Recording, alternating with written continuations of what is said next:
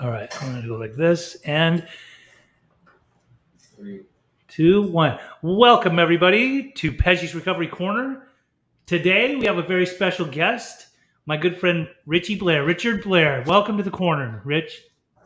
How's it Hey, going? good to see you, Pesh. Great, man. How about yourself?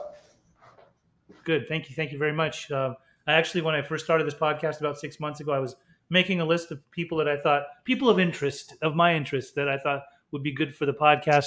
I've heard you speak in various circles. I know you're huge in the recovery community in Los Angeles, and I thought it would be of great importance to have you come on today. So, would love to hear from you. Would love to hear about you. Sort of like your upbringing. I think you're a native Los Angeles individual, right? Are you like a unicorn, or is that where you're from? LA all the way? Born and raised. I was born. I think now it's called the name of that hospital now. I think it's Hollywood Presbyterian, but I could be wrong. But it was Queen of Angels. So I was born in Queen of Angels Hospital. In 1980. And thus started my journey with my mom, and we moved all over LA, lived all over LA, and kind of just kept heading west until we hit the beach and kind of bounced back, But LA native through and through. And you grew up, like, was there any siblings in the picture? Later, my mom married when I was 11, and my brother was born when I was 12, almost 13. We have a great relationship now, but I was kind of off and running at that point, so I was already distancing myself from everyone.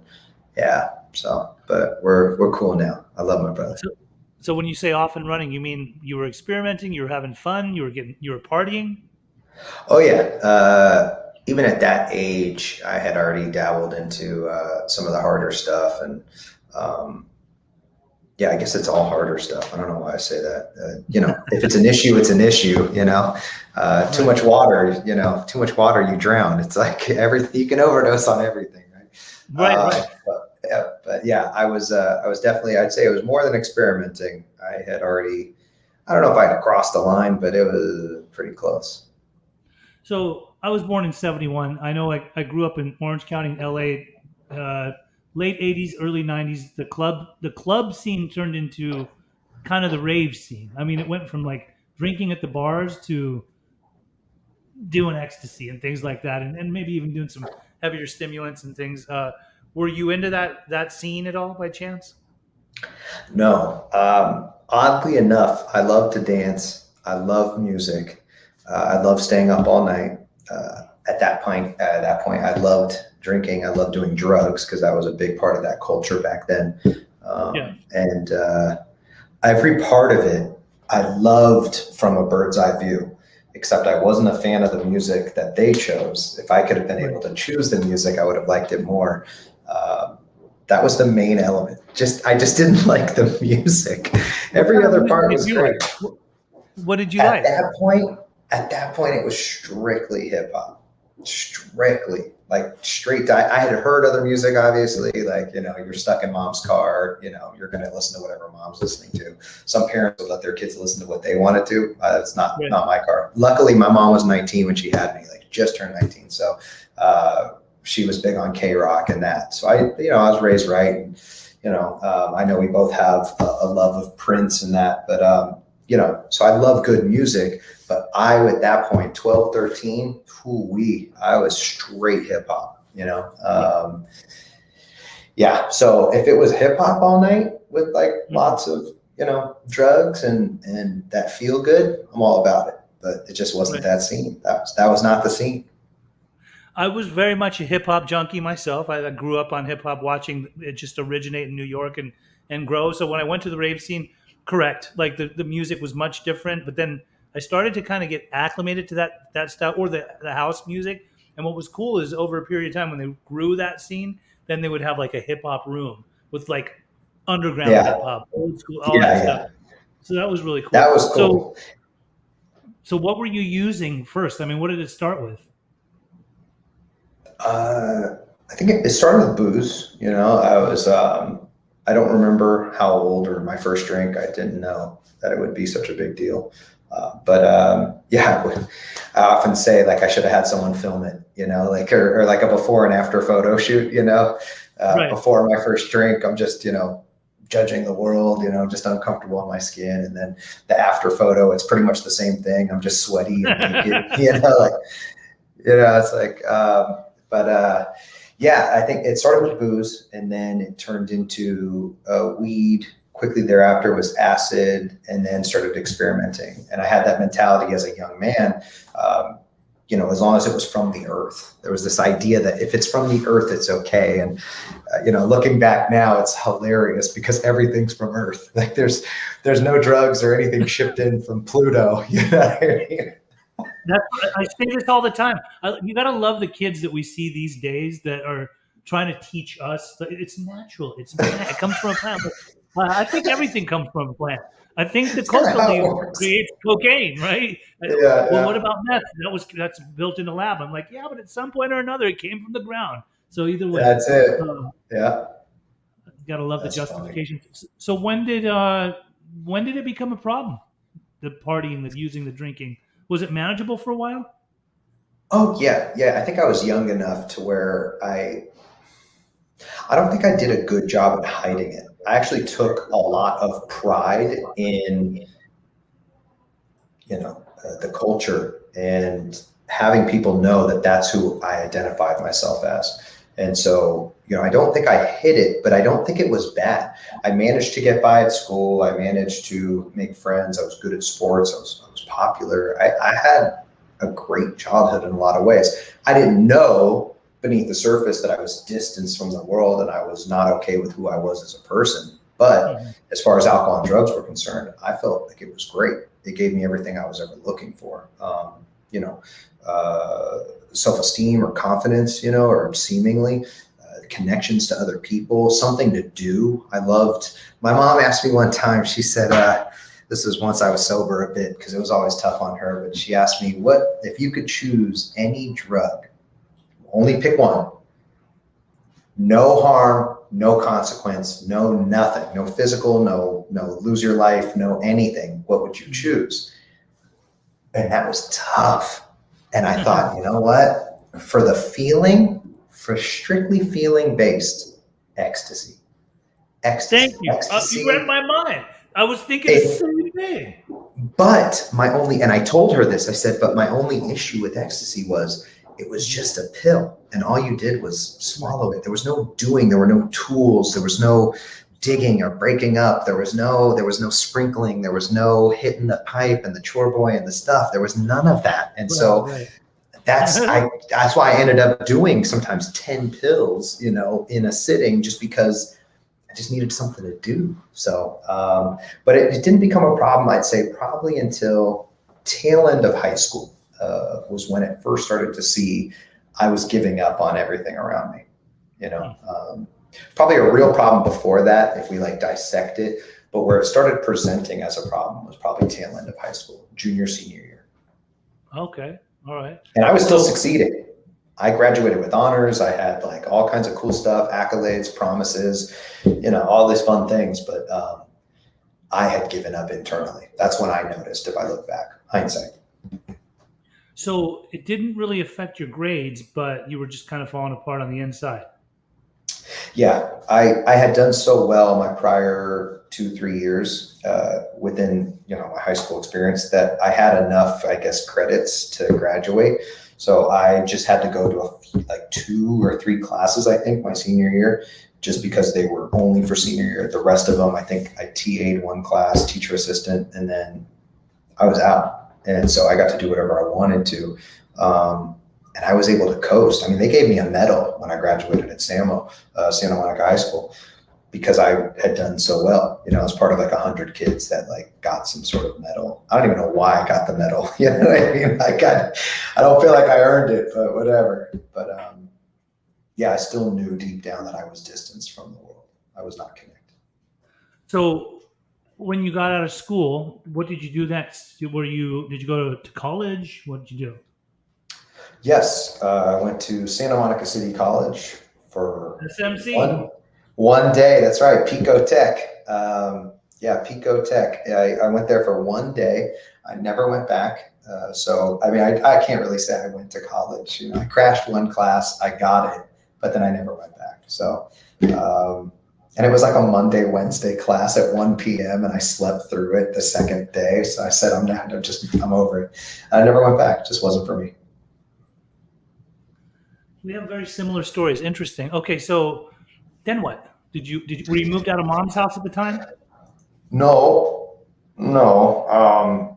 I was definitely stuck to the umbilical cord. I couldn't function on my own. Actually, well into sobriety, even I would say. I kind of forced, at that point once I got sober. But prior to that, I was trapped. My mother and my stepfather were selling their house in Santa Monica, and I was still living there. So the real estate agent would show up from time to time to show it, and I would have to hide or something. And meanwhile, I'm cooking crack out of it and having people over, bellowing smoke out the windows, in 16th Street in Santa Monica. And,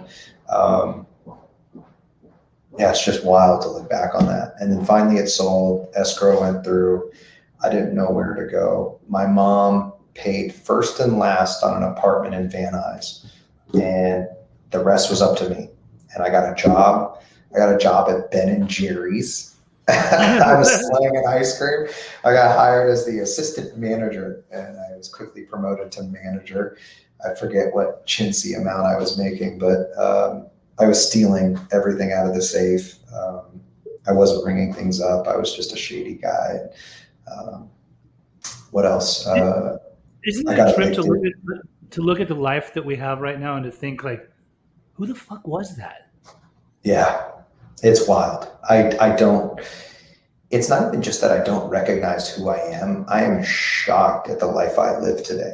The fact that I wake up to an alarm and I appreciate it. Not only do I do it, I love it. I love structure. I love schedule and routine. I love connection to my wife and my daughter.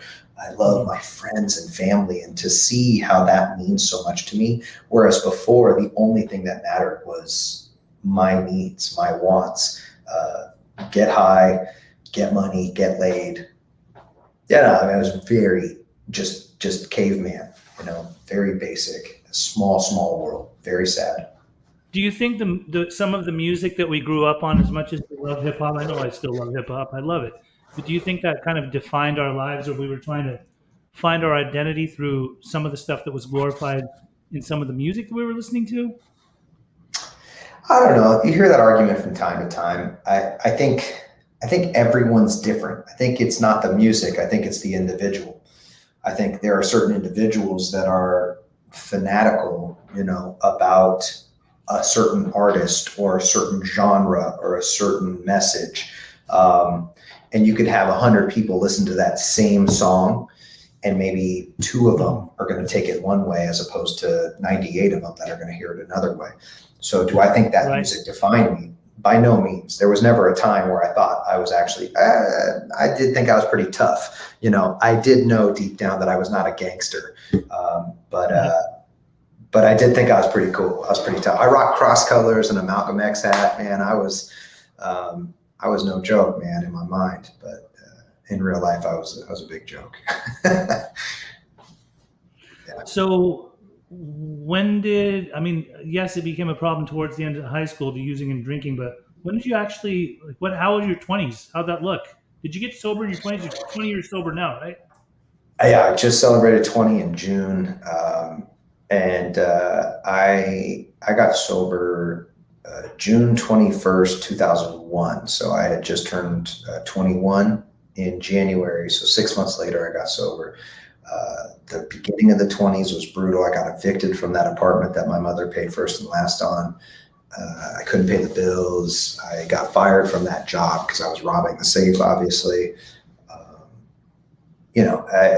It was bad. I didn't know what to do. I had ended up in a place that I always thought I could get out of. I felt like that kind of Bugs Bunny, Ferris Bueller kind of nothing can ever, get me. And I had got. So it was time to straighten up. And I ended up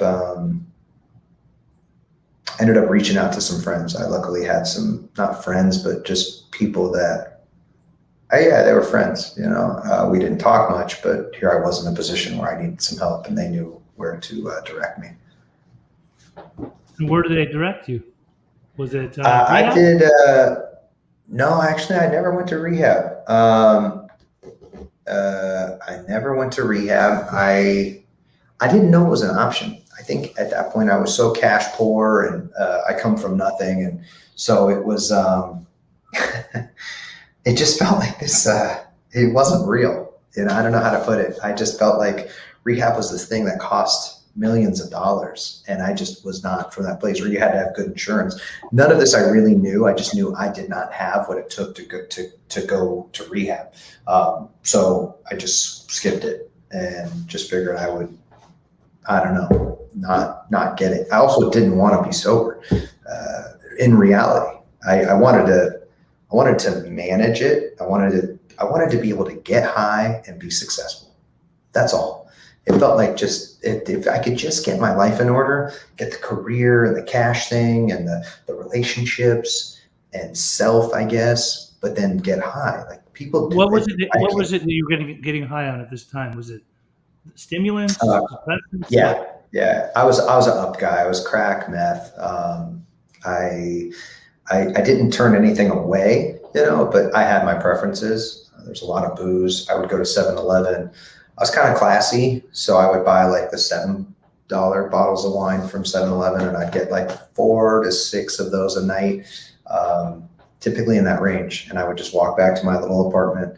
I would smoke crack and drink red wine from plastic cups, not solo cups, but my own like my plastic cups that I owned. And I would drink so much wine and not water, and smoke so much crack that I had these my mucus would mix with the wine. I had these dark kind of purplish maroon wine. I call them wine slugs that would build around my mouth, and then I would eat them because there was wine in there. I tell people that, they're like, "Dude, what is wrong with you?" And I was just this gross. Oh my God. Just I was dirty, bro. Just dirty, and I was always naked Wine and and sweaty. crack of all, like, what a mixture, wine and crack. A I was little bit, bougie, a man. little bit of class in there. I had standards, man. I was upper echelon, It's funny in that my we, own mind. yeah, it's funny that we can laugh at this and also just I relate so much. I understand. I get it. Yeah. Oh, it's wild, right? I mean, sometimes I look back and it's just bizarre to me that as dark as it was at that time, as like seriously the pit of grossness that it was at that time. Even now, 20 years sober, amazing family, health, life, career, I still look back with like a certain amount of fondness, a certain amount of romanticism. I look back and it's like, oh man, there was something beautiful about it. As gross as it was, Right. I was at the core of it. I was at the very bottom of the depths of the negative side, the dark side of me. Something beautiful about that in its own right. I would never want to go back, but, make no bones about it. But I can acknowledge that it's beautiful in its own right. Yeah, I think it's interesting that you say that because there was we were talking about wanting to just do drugs and be successful. So I think uh, I relate to you a lot.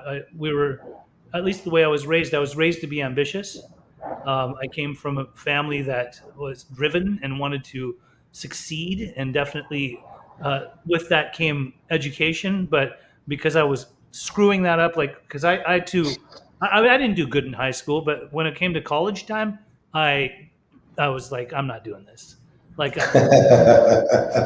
I know other ways to make money, and that's what I kind of did. But I remember like the type of stimulants I did, it would kind of fuel my ego and make me think that I'm bulletproof, like I'm invincible. I can just go and go and go. Like, but when you're like when your soul is just it's just dying, like it's totally just melting, and like this isn't the way it was supposed to be. This isn't good. But how do I get out of this? When you're kind of just in that whirlpool of just grossness, like living in the underbelly of the beast at its finest, right? So, Yeah. So then you had some friends that helped you out. What did you do? Did you require detox or anything like that? No, I ended up meeting up with some people, and then someone was nice enough to let me stay on there. They said they had a spare room. They did not have a spare room. That was a blatant lie. They had a cot in a not even large hallway. I mean, it was just a hallway. And this cot was covered with this, like, I don't know if you guys remember that light blue blanket with the satin rim, but it always would pill up. Like everyone had that blanket. It was like that light blue pilled up, gross blanket, and Yes. it was covered in cat hair. And I remember it was just covered in cat hair, and I'm allergic to cats. And I would sleep on this guy's cot. He was a tennis instructor. He left at 6 a.m. so that he was like, you got to leave at 6 a.m. He'd give me a bowl of cereal or like I don't know, something. And I would hit the streets and just walk around and try and find a job. It was rough, man. It was rough. But then I would come home when he was done with his clients, and he let me stay there for 2 weeks. And that was 2 weeks where I had somewhere to go and sleep, and no one else was offering.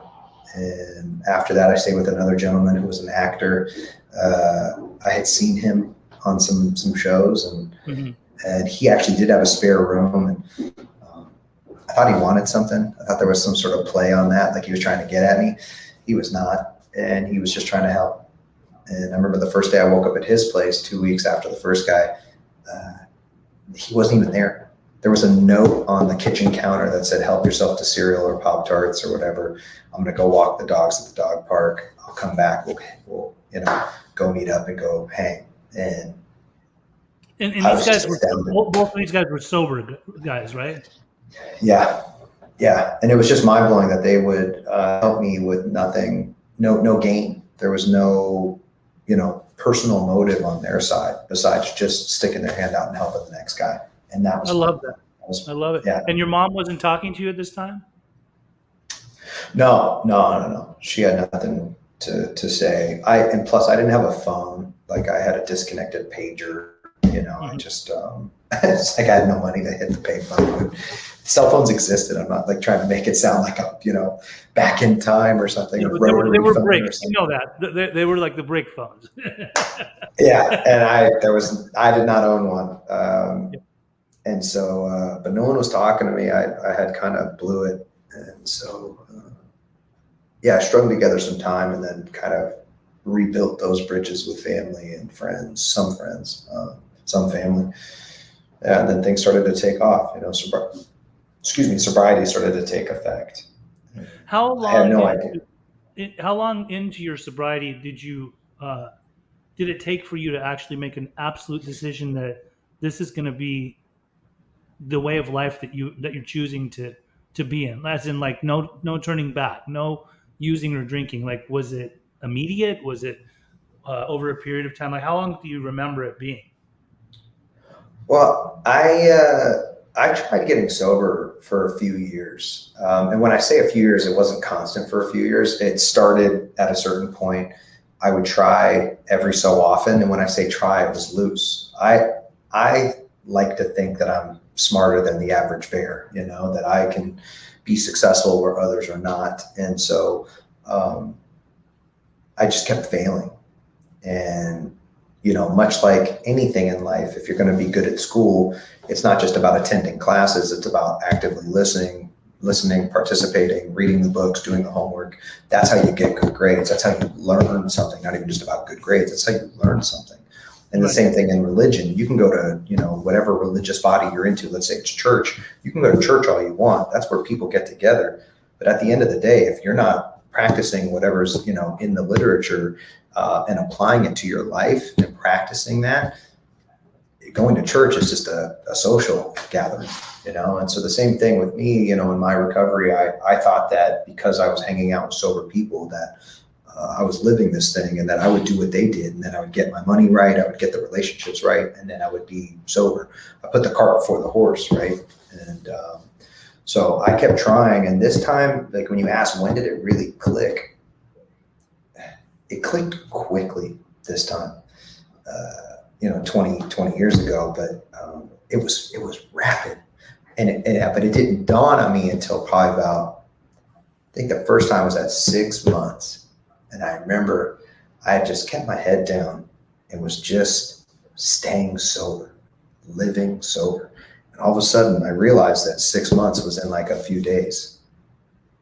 And I was just astounded. Like 6 months, like that's wild, you know, and that's a real amount of time. And so I started to get proud, and I realized that not only was I coming up on 6 months, I hadn't thought about drinking or doing drugs for probably like 4 of those months, maybe 3 of those months. Amazing. And it, you know, thoughts would creep up, but like it had been a minute, and I went, "Oh wow, it's working. Like I'm in this. I'm not just you know on the sidelines. I'm playing the game, man. I'm in the game." It felt good. It felt real good. I love it. So, and obviously you've been here to stay ever since. You put together 20 years. You're how old right now? 41. So got it when I was 21.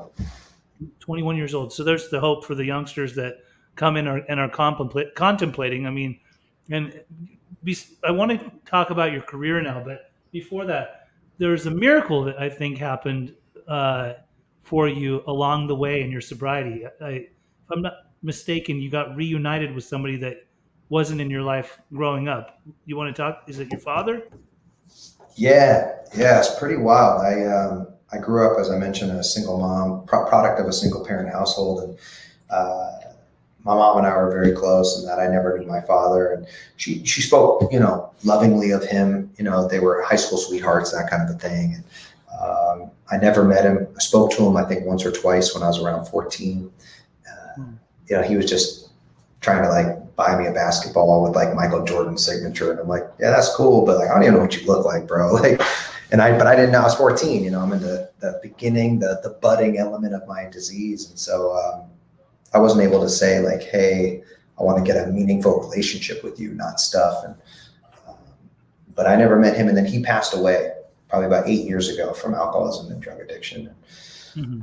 Somewhere along the way, I think like a few years after that, maybe it's probably like 5-6 years ago, I did one of those DNA things, and to see like how Irish I am in that, you know, like what's my background? Because, you know, my mom is super pale and Irish, and I always knew that my biological father, the guy who passed away, was Native American. And I think that's where I'm able to get a tan, you know what I'm saying? And my mom was always jealous, right? Because she burns, you know, she's either white or red and then back to white. There's no tan, you know? And it's weird because here I am, this blue-eyed Irish guy, you know, and that I can get a tan. So I take the DNA test. I'm 60-something% Irish and, you know, 20-something% Native American. And, you know, I see Native American, my head just goes Cherokee because I'm, you know, basic white guy. Like I don't know, and who knew? All of a sudden it starts unfolding. I get an email one day, 2 years later, after taking this test, out of nowhere, and it says DNA match. Parent/child. And, you know, I talk pretty openly about this. Prior to my wife, I was kind of a man of convenience, you know, like I was a low hanging fruit kind of a guy, for lack of better words. And I didn't really go after girls I was into, you know, anyway. So I just assumed that my daughter probably had an older brother or sister. And it said Roy A., August something 1962, and I'm like, not my kid. But I screenshot it and I texted it over to mom, like, question mark. She wrote back in caps lock, fuck, call me. And I called her. She picked up real quick and she told me the story. She was dating her high school sweetheart, Bob, the guy on my birth certificate, the guy that passed away, and Native American, alcoholism, like it all fit. And, you know, she was dating him, epic breakup 2 months before prom. She starts dating a coworker from McDonald's, this guy, Roy. They dated for a couple months, hooked up a couple times, and then she got back together with Bob. So it was like a lot of Bob, a little bit of Roy, a lot of Bob. And so when she got pregnant, she's like, oh, Bob, you know, it's Bob. And it was not Bob, it was Roy. And so I was with some friends when I found this information out. I had just gotten back from Ireland. I was in Big Bear with a couple of our friends and their kids. And, you know, everyone's in the know at this point. I mean, this is happening real time as I woke up that morning in Big Bear. And my friends are now online searching for this guy, Roy. And my boy Isaac finds him, and he finds him on LinkedIn. And I don't know why, but like because he found him on LinkedIn, it was such a good feeling. I was like, oh dang, dad's got a job. This is great. You know, like he's employed. You know. Yeah, it's like one thing to have a Twitter or a Facebook. It's another thing to have a LinkedIn, you know. So, and I was cracking up, and you know, he finds him on Facebook, and I'm scrolling through this guy's Facebook, and every year he's got 2 birthdays, and I'm thinking, wait a minute, like there's only one type of person on the planet I know that's got 2 birthdays. It's us. That's right it. There. You know what I mean? And I went, man, and this guy's sober too, you know, and. You know, we got in contact, actually, oh man, check this out. I think it's 2 years tomorrow. I'll tell you right now.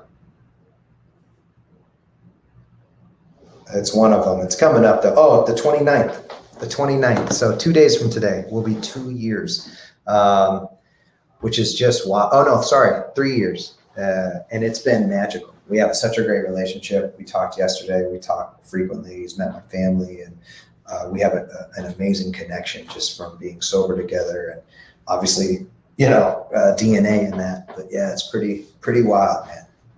That's a miracle. It's fascinating. I mean, I just that touches my heart so much. I love that.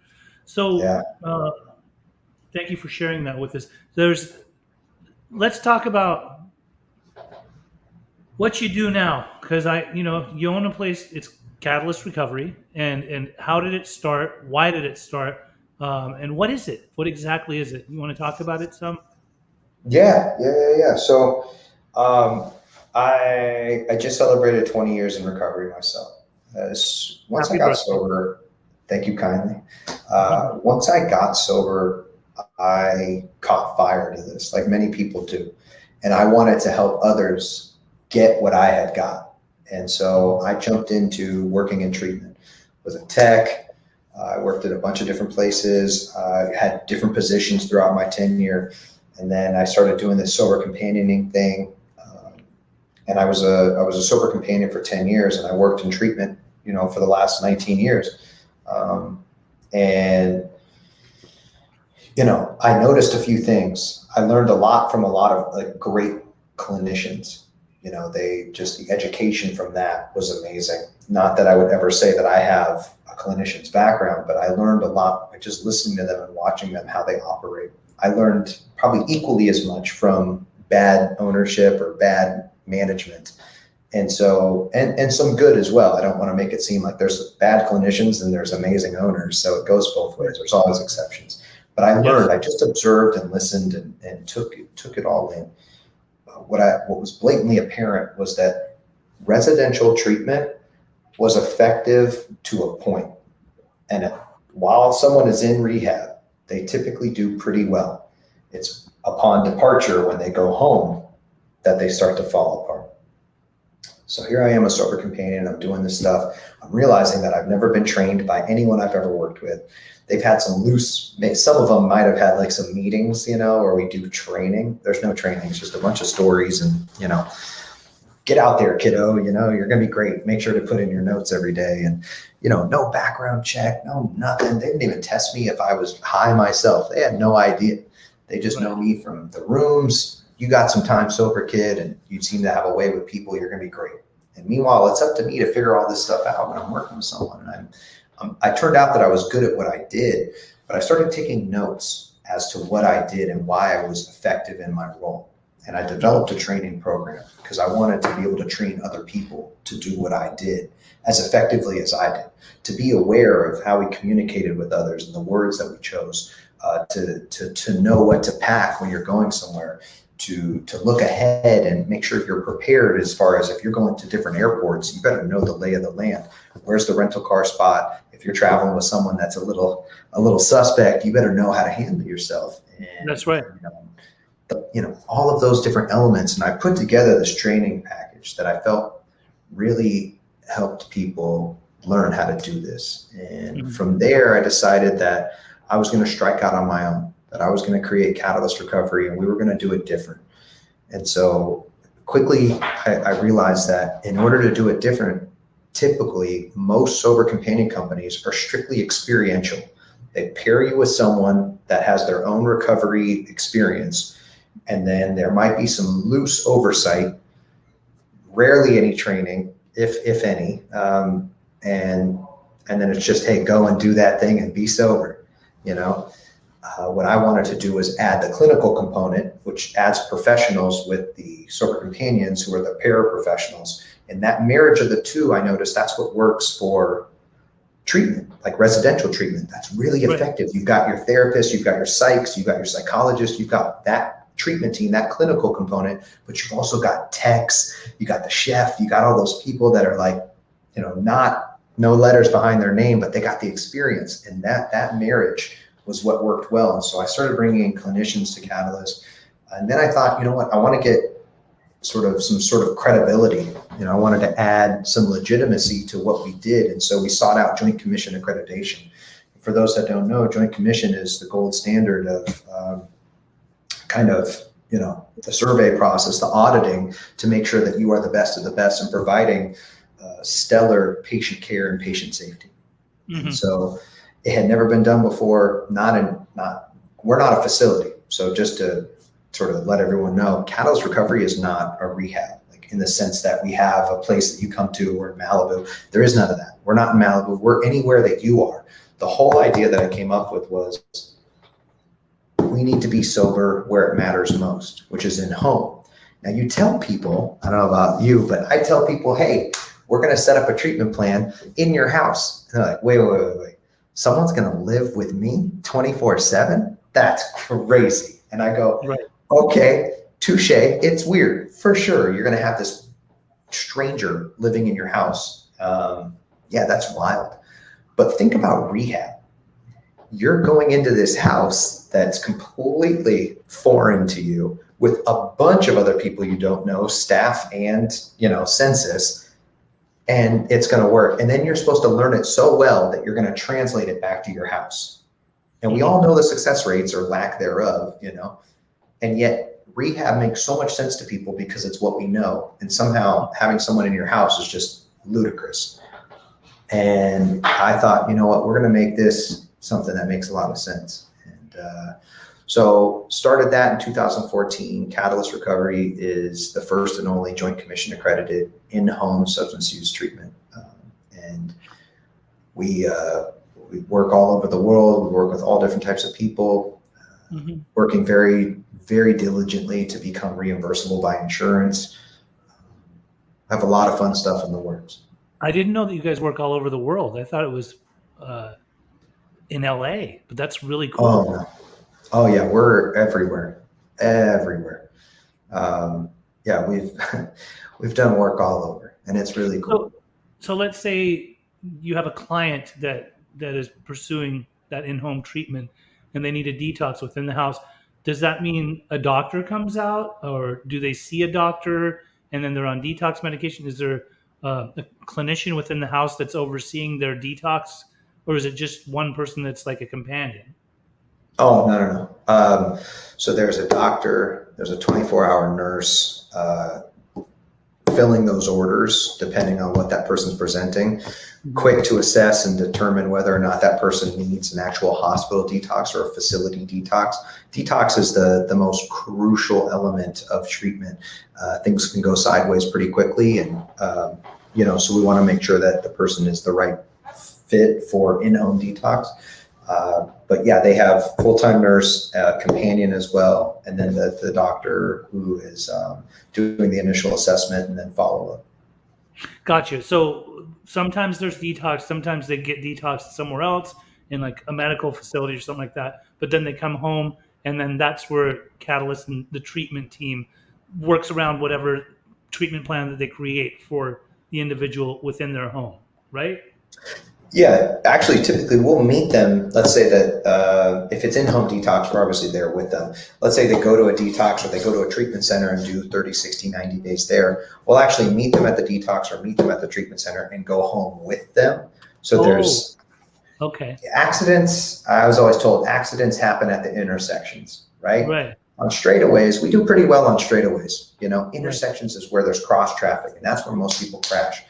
The intersection in treatment is when you're leaving detox and going to residential. When you're leaving residential and you're going to IOP, whatever, sober living, whatever. Those intersections of, transfer of care, that is where most people fall off. That one little flight home, all of a sudden the bar, all of a sudden, you've got your flight attendant asking you if you'd like a cocktail, and you know what? Yes, I would. And the next thing you know, your 30, 60, 90 days is just gone. Right out the Here we window. go again. That's right. So, Awesome. Yeah. Well, I believe in your service. I believe in you. I'm a fan. We've been Goes admiring both each ways, other for brother. a few years now.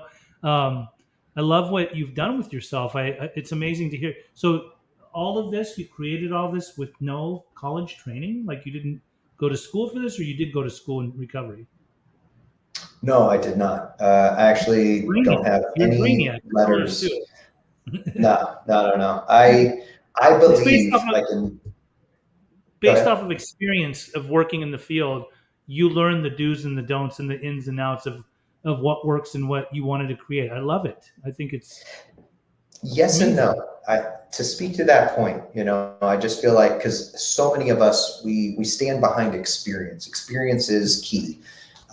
Experience, my experience is just that. That's only my experience, and I can't translate that to anyone else except me. Right.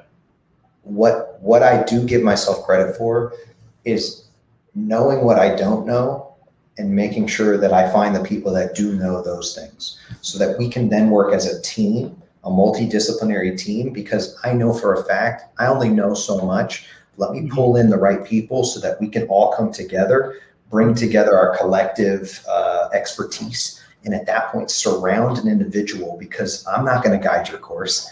Oh, how do I know? And then each person is different. You surround this one person, that one person's different every time. You get the same person on paper, 57, alcohol use disorder, affluent background, whatever it is, and then come to find out family history, ACEs, medical history, all treatment history, all that stuff starts to break apart, and you realize you're dealing with two completely different individuals presenting issues and all that. Who knows what's going on?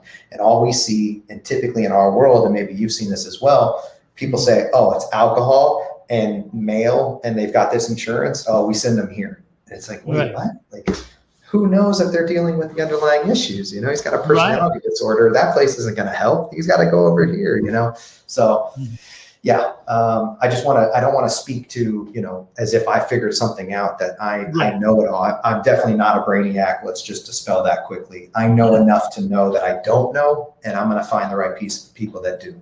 Yeah. I respect that very much. Thank you for saying that. I have two last questions, and then we'll close it out. But one is, how many staff members are in Catalyst? I mean, is it a lot of people? Does it vary? Internal staff, there's 4 of us. As far as clinical, you're looking closer to like 10 to 12. And then as far as agents, we call them not sober companions, we call them recovery agents. The reason, I just need to speak to this really quick. The reason we say agents is not because we're some bougie Hollywood service, but because the name of the company is Catalyst Recovery. Catalyst. A catalyst is an agent of change, right? Something that speeds or alters, significant change. And that's what our agents do. And so agents, we've trained over 100 agents. We have a roster that is very full and dense of people that have great training, great, background checks, all that other fun stuff. We have the best of the best. I love that. That brings me to the final question I was going to ask you is, you do trainings. I mean, how can somebody get involved? Is it still available? Are you guys all full on your roster, or are you always open to training new agents? This is a great question. So we are always open because we have such a vast demand, a demographic that we serve. We could have an elderly, female in, Wyoming. We might have a young non-binary individual locally. We might have, who knows? And it's global and all the different moving pieces. And like I said before, all the different presenting issues. So we are always in need of more people, always. Now, with that, the tough part is just because of that, we need access to as many as possible. We don't always have, participants for everyone, so that means that we're not working with 300 people a day, and we just have everyone busy and we're all over the world doing big things. We're more of a boutique, smaller place. We work, we keep a certain standard and therefore we don't work with many people. But we're very selective about who we choose to work with, actually, that want our services. But we do offer trainings. They are paid trainings. We go through the fine-tooth comb. It's actually co-facilitated by a clinician friend of mine. He speaks to the clinical components of building rapport, talking about identifying red flags, communicating within a multidisciplinary team, and not from my element, because I only speak to being a sober companion. He speaks to being a clinician and how important it is for the science behind it, how you can develop trust with an individual so that you can better serve them, so that you can identify what those red flags are, so that you're not even just theirs, your own. If your needs are being met by a client, if you're doing too much talking, most likely you're not doing it right, So we go over a lot of elements that no one else does, and I think it offers a lot of insight for individuals that want to do this work. Love it. And so they can reach you on your website, or how would they be able to get a hold of whoever does the training or would be doing the training? Yeah, you can go to our website. I don't remember if there's a page, but there is. You can email careers@catalystrecovery.com and send your resume and a cover letter, a CV, whatever it is that you're into. And, we review those, and we have trainings. Typically, they used to be quarterly. And as of, late with a global pandemic, we are a little more sporadic with those trainings, but we're looking to get those started up again soon. Awesome. Well, it's so good to see you here today. It's good to see your face, and I hope to link up with you again very soon. Karen, I love and adore you. You're a good man. You do good work. I believe in your work ethic and just you as a human being. You help a lot of people, and that's recovery to me. That's what it's all about. That's what we do here, right? So I appreciate that, Pish. Both ways, man. Man, thanks. Is there anything you want to say before we sign off? I know you're a busy man. I just no. I appreciate the time. Just getting to see you means the world to me. The fact that you have this recovery podcast is pretty awesome. Catalyst is starting our own podcast where we're going to be interviewing different people as well. And we haven't put out the exact start date on that, but yeah, be on the lookout follow us, on Instagram and the rest of it. And you'll hear all the fun stuff. Also, we're going live every Wednesday at noon. I'll be going live. Catalyst will be going live with Jason Waller from the Hills. And we're talking all things recovery and answering questions in real time. So please feel free to follow Catalyst Recovery on Instagram, and make sure to hop on our live event tomorrow at noon and every Wednesday. For sure. Most definitely I will. Thank you. Thanks for saying that. Have a good rest of your day, and we are signing off. Bye. Thanks, Pish. Thank you.